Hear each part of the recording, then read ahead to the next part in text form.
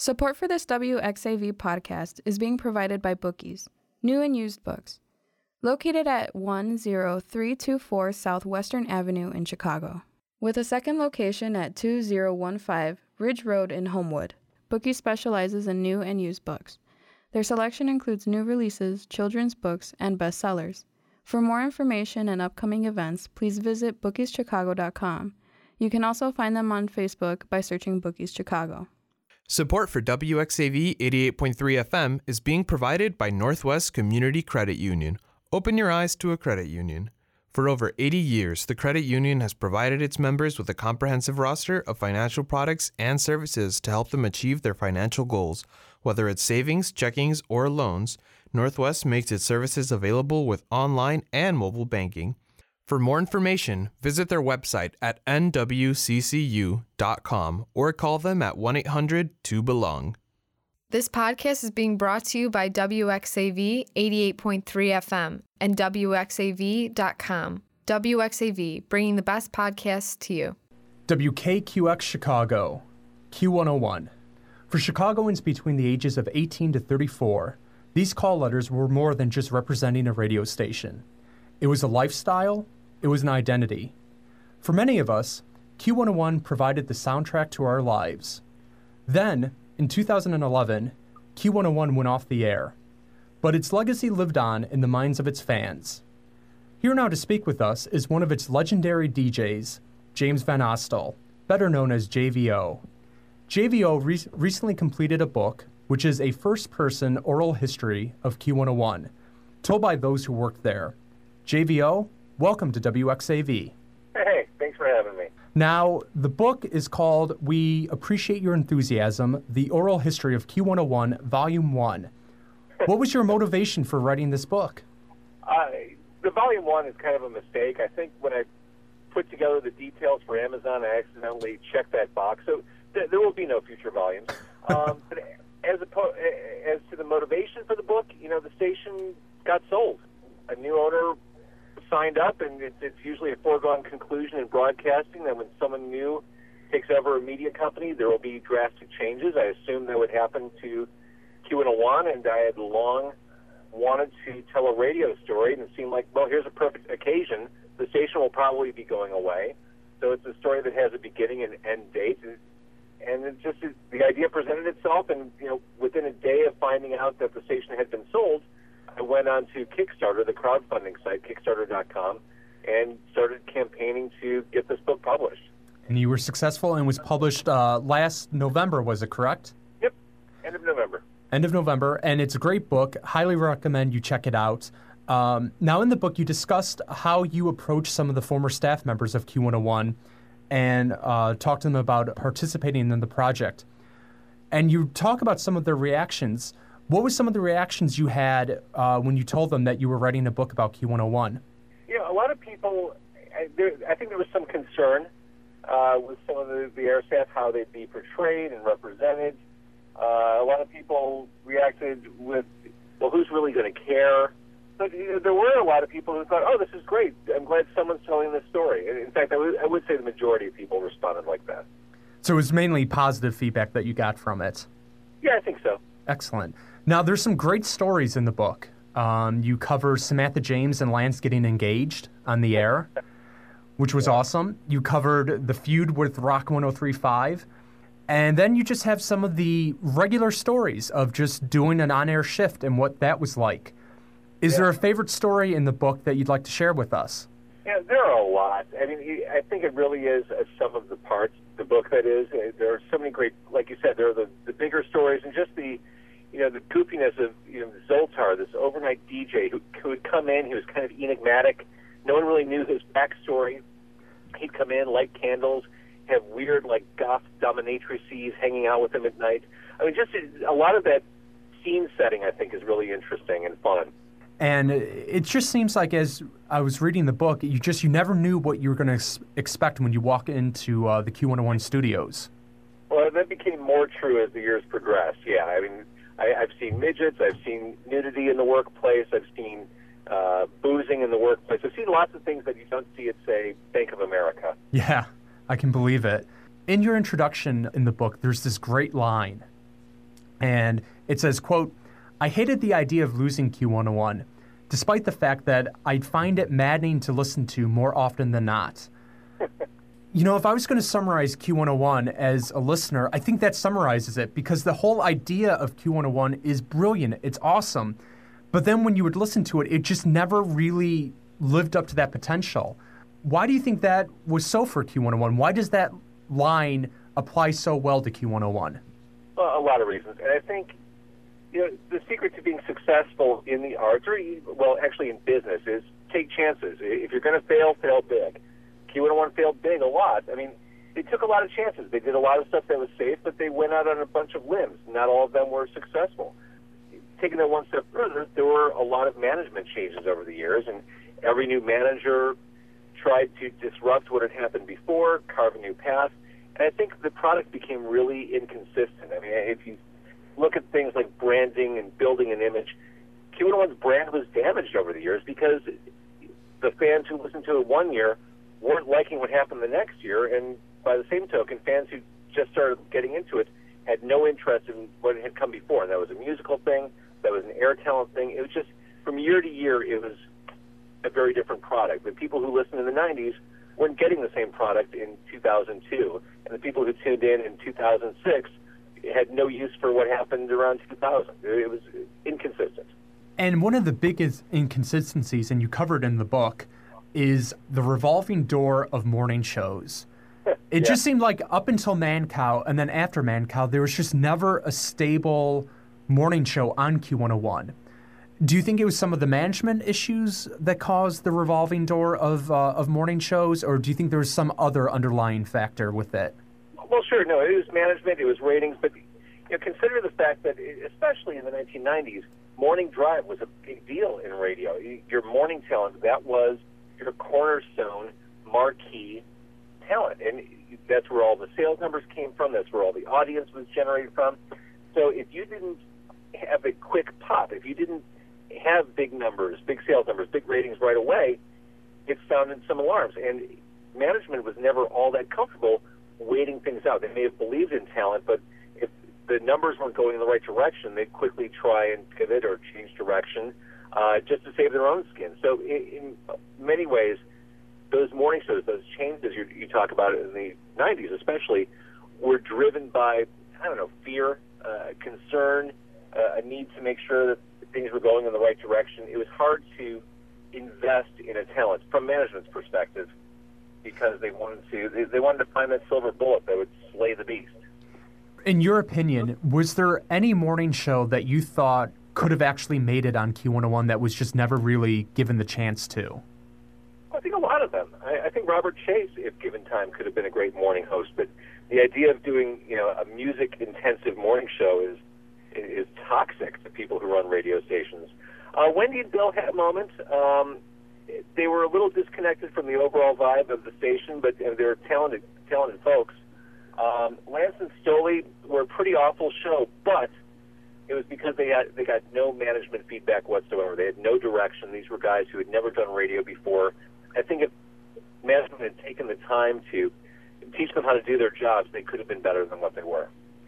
Now, you were speaking about there with a disconnect with the rest of the station image, and none so is more evident, and you mentioned this in the book, is when Mancow got signed to Q101 and how it really almost became two separate radio stations. You had Mancow in the morning, and then you had Q101 the rest of the day. How did his show impact Q101 overall, and how do you think his show may have impacted the legacy of this radio station? Let's be clear. Q101 was struggling before Mancow came on board. The mix was starting to rise up and challenge Q101. Musically, the state of popular music around 1997, 1998 kind of sucked. Q101, grunge had already come and gone. Alternative music as the big thing in popular music, that was over. So you had a station that was playing Korn, Sarah McLachlan, and The Prodigy, bands that should not intersect in any conceivable Venn diagram. It was a tough time. The station was struggling to find identity. Truth be told, Mancow was a real saving point for the station. I realize a lot of people were turned off by the idea, but he was at that time, the biggest radio personality in Chicago. And he was mercurial, and he polarized a lot of people. But Q101 was not exactly, taking down names when Mancow came on board. They had good ratings, but the long-term prospects, I don't think were spectacular. I think Mancow helped pull it together. So he was almost like a stabilizing force then for the radio station. Well, I mean, if you look at it, just in pure objective terms, Mancow came on board, the ratings and revenues skyrocketed. They didn't go up, they skyrocketed. Again, you may not like Mancow, and I get that, some people don't, but if you're a business guy, if you're one of those guys sitting in the ivory tower corporate office, it made great business sense. It was took the main competitor off the dial. It killed Rock 103.5, and it helped rebrand the station. Again, not everyone's choice, but it really did help Q101. Is there one thing in your mind that stands out as this was the beginning of the end for Q101? Was there a moment where you said, I can see this station going off the air? It's hard to say. I mean, it really was the death by 1,000 cuts, to use that cliche. I mean, they did a lot of things that were wrong. When Mancow came on board, it did change the station, but the station really fought against what Mancow was. So you'd have, you kind of alluded to it, you'd have these different presentations. You'd have the station running imagers saying, Mancow mornings, Q101 music all day. Like, the two couldn't exist in the same place. So you'd have Mancow doing his thing, and it would be this big in-your-face morning show, and then you'd come out of that, and there'd be Tori Amos, something off the Little Earthquakes album. So the station kind of fought against what it could have been, and at that time, it had evolved into a rock station. Popular music was rock-based. Limp Bizkit, Creed, all that heavy-handed stuff, that was the zeitgeist at the time, and Q101 kind of fought against it, trying to reclaim its alternative heritage, and it kind of became a mess. Then over the years, it lost the script. The wheels came off. They tried that shuffle thing. Then they tried to rock more. They tried a new morning show, which was a disaster, called The Morning Fix. Yeah. It was death by 1,000 cuts. It's funny you mentioned Limp Bizkit. I'll never forget, I was listening to a Top 9 at 9, and I actually think you might have been the host of it, where you played Limp Bizkit's Nookie 9 times in a row, because that was the most requested song of the day. Yeah, that was me. Yeah. Yeah, I probably should have, in hindsight, I probably should have included that in the book, but yeah. I think the less written about Limp Bizkit, the better, though. Sure. No, Now, as a radio fan, the last 2 weeks Q101 was on the air. I mean, I was glued to my radio. Growing up, Q101 was the station that I gravitated towards. And it was some of the best radio I ever heard, hearing all the old jocks coming back in. You had Jim Jesus, you had Brian the Whipping Boy, you had Sludge. I mean, you had all these people coming back. As a broadcaster, I know you weren't in studio for most of it, but what was it like? I mean, were you able to listen to the last 2 weeks at all? And I know you did a couple phone calls with them, too. What was it like as a broadcaster participating in those last 2 weeks of Q101? Yeah, my participation was on that last day. I was in Minneapolis at the time, and I called into Tim's show, and then I was on with Chris Payne towards the end of the station. As a listener, I thought it was great. I thought there were some real, as they say, teachable moments. I mean, we learned a lot. That radio, when allowed to stretch out and be creative and let talent be thoughtful and engaging, can be a pretty fantastic experience. The DJs were allowed to say what they wanted, play what they wanted, and it created this feeling that, holy crap, if I don't listen, I'm going to miss something. Radio has not created that sense for years. There's not a single station, all due respect to WXAV, I love it, there has not been a single station that I can think of in years that has that's been able to create that sense of excitement that, oh my gosh, I wonder what they're doing now.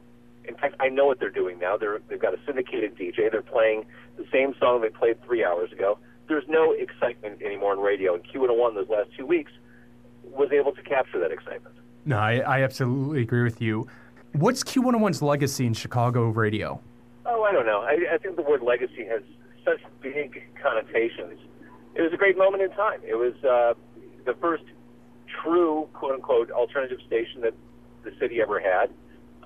It created a lot of talented people. I mean, it took a lot of chances with people that were on the air, myself included.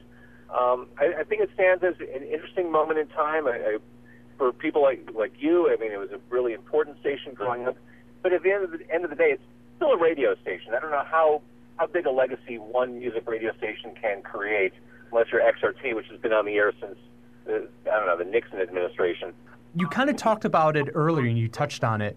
How would you describe the current state of radio now in Chicago and nationwide? And in your opinion, what does radio need to do to remain relevant? The second one's a really big question. The first one, the state of radio now it's a disaster. It is an absolute unmitigated disaster, and I'm not convinced it's something that can be recovered from. I mean, if I look at my iPhone right now, it's set. I've got my Bluetooth ready to go so that I can listen to my iPhone through my car, and I'm listening to podcasts. I've been listening to a couple baseball podcasts. I listen to Sound Opinions from WBEZ. I listen to the Steve Dahl Network, which I'm part of. I mean, I'm not listening to radio because I know what I'm going to get on radio. Podcasts, to me at least, are kind of a new frontier in a very niche and very specialized world that I think is really exciting. What can radio do? Oh, gosh, I don't know. I think the people running radio right now are so focused on how to keep the lights on for another 24 hours. It's hard for anyone to have any kind of long-term creative vision. It's a tough question. I would root for radio to succeed and pull themselves out of it, but I think they're in deep. Do you think podcasting can overtake radio down the road? Overtake is strong. I think podcasting will become more and more viable. I think its initial struggles were every amateur in the world was trying it, so there was a lot of junk, and it was hard to sift through to get the good stuff. And I think a lot of people just perceptually didn't understand how the medium worked. I think people thought, podcasting, do I need to have an iPod to listen? I think as the days have marched on, people have become more aware, and as more legitimate broadcasters have kind of moved in that direction. Adam Carolla being a great example. Yeah, Steve Dahl too. Well, exactly. Yeah. I work with Steve, and I think it's added a lot of legitimacy and familiarity to the medium. And there's so much great stuff out there, and it's on demand, it's time shifted listening, and it's great. Now, for people who may not have listened to your podcast, how can they go about checking out your podcast on the Steve Dahl Network? Dahl.com. I do a weekly music interview show. So I've talked to everyone from, Rock and Roll Hall of Famers like Jefferson Airplane and the Kinks to Chicago local bands to, blues legends. It's a whole lot of variety that there's no way I could have done on the radio. JVO, it's been an honor talking to you today. Thank you so much. It is. It's the book is in stores. It's called We Appreciate Your Enthusiasm, The Oral History of Q101. The complete story, no volume 2. Don't look for it. This is it. You got it. JVO, thanks. Thank you. Thank you very much for listening to this WXAV 88.3 FM podcast. Be sure to visit our website, wxav.com, for more information on your escape from ordinary radio.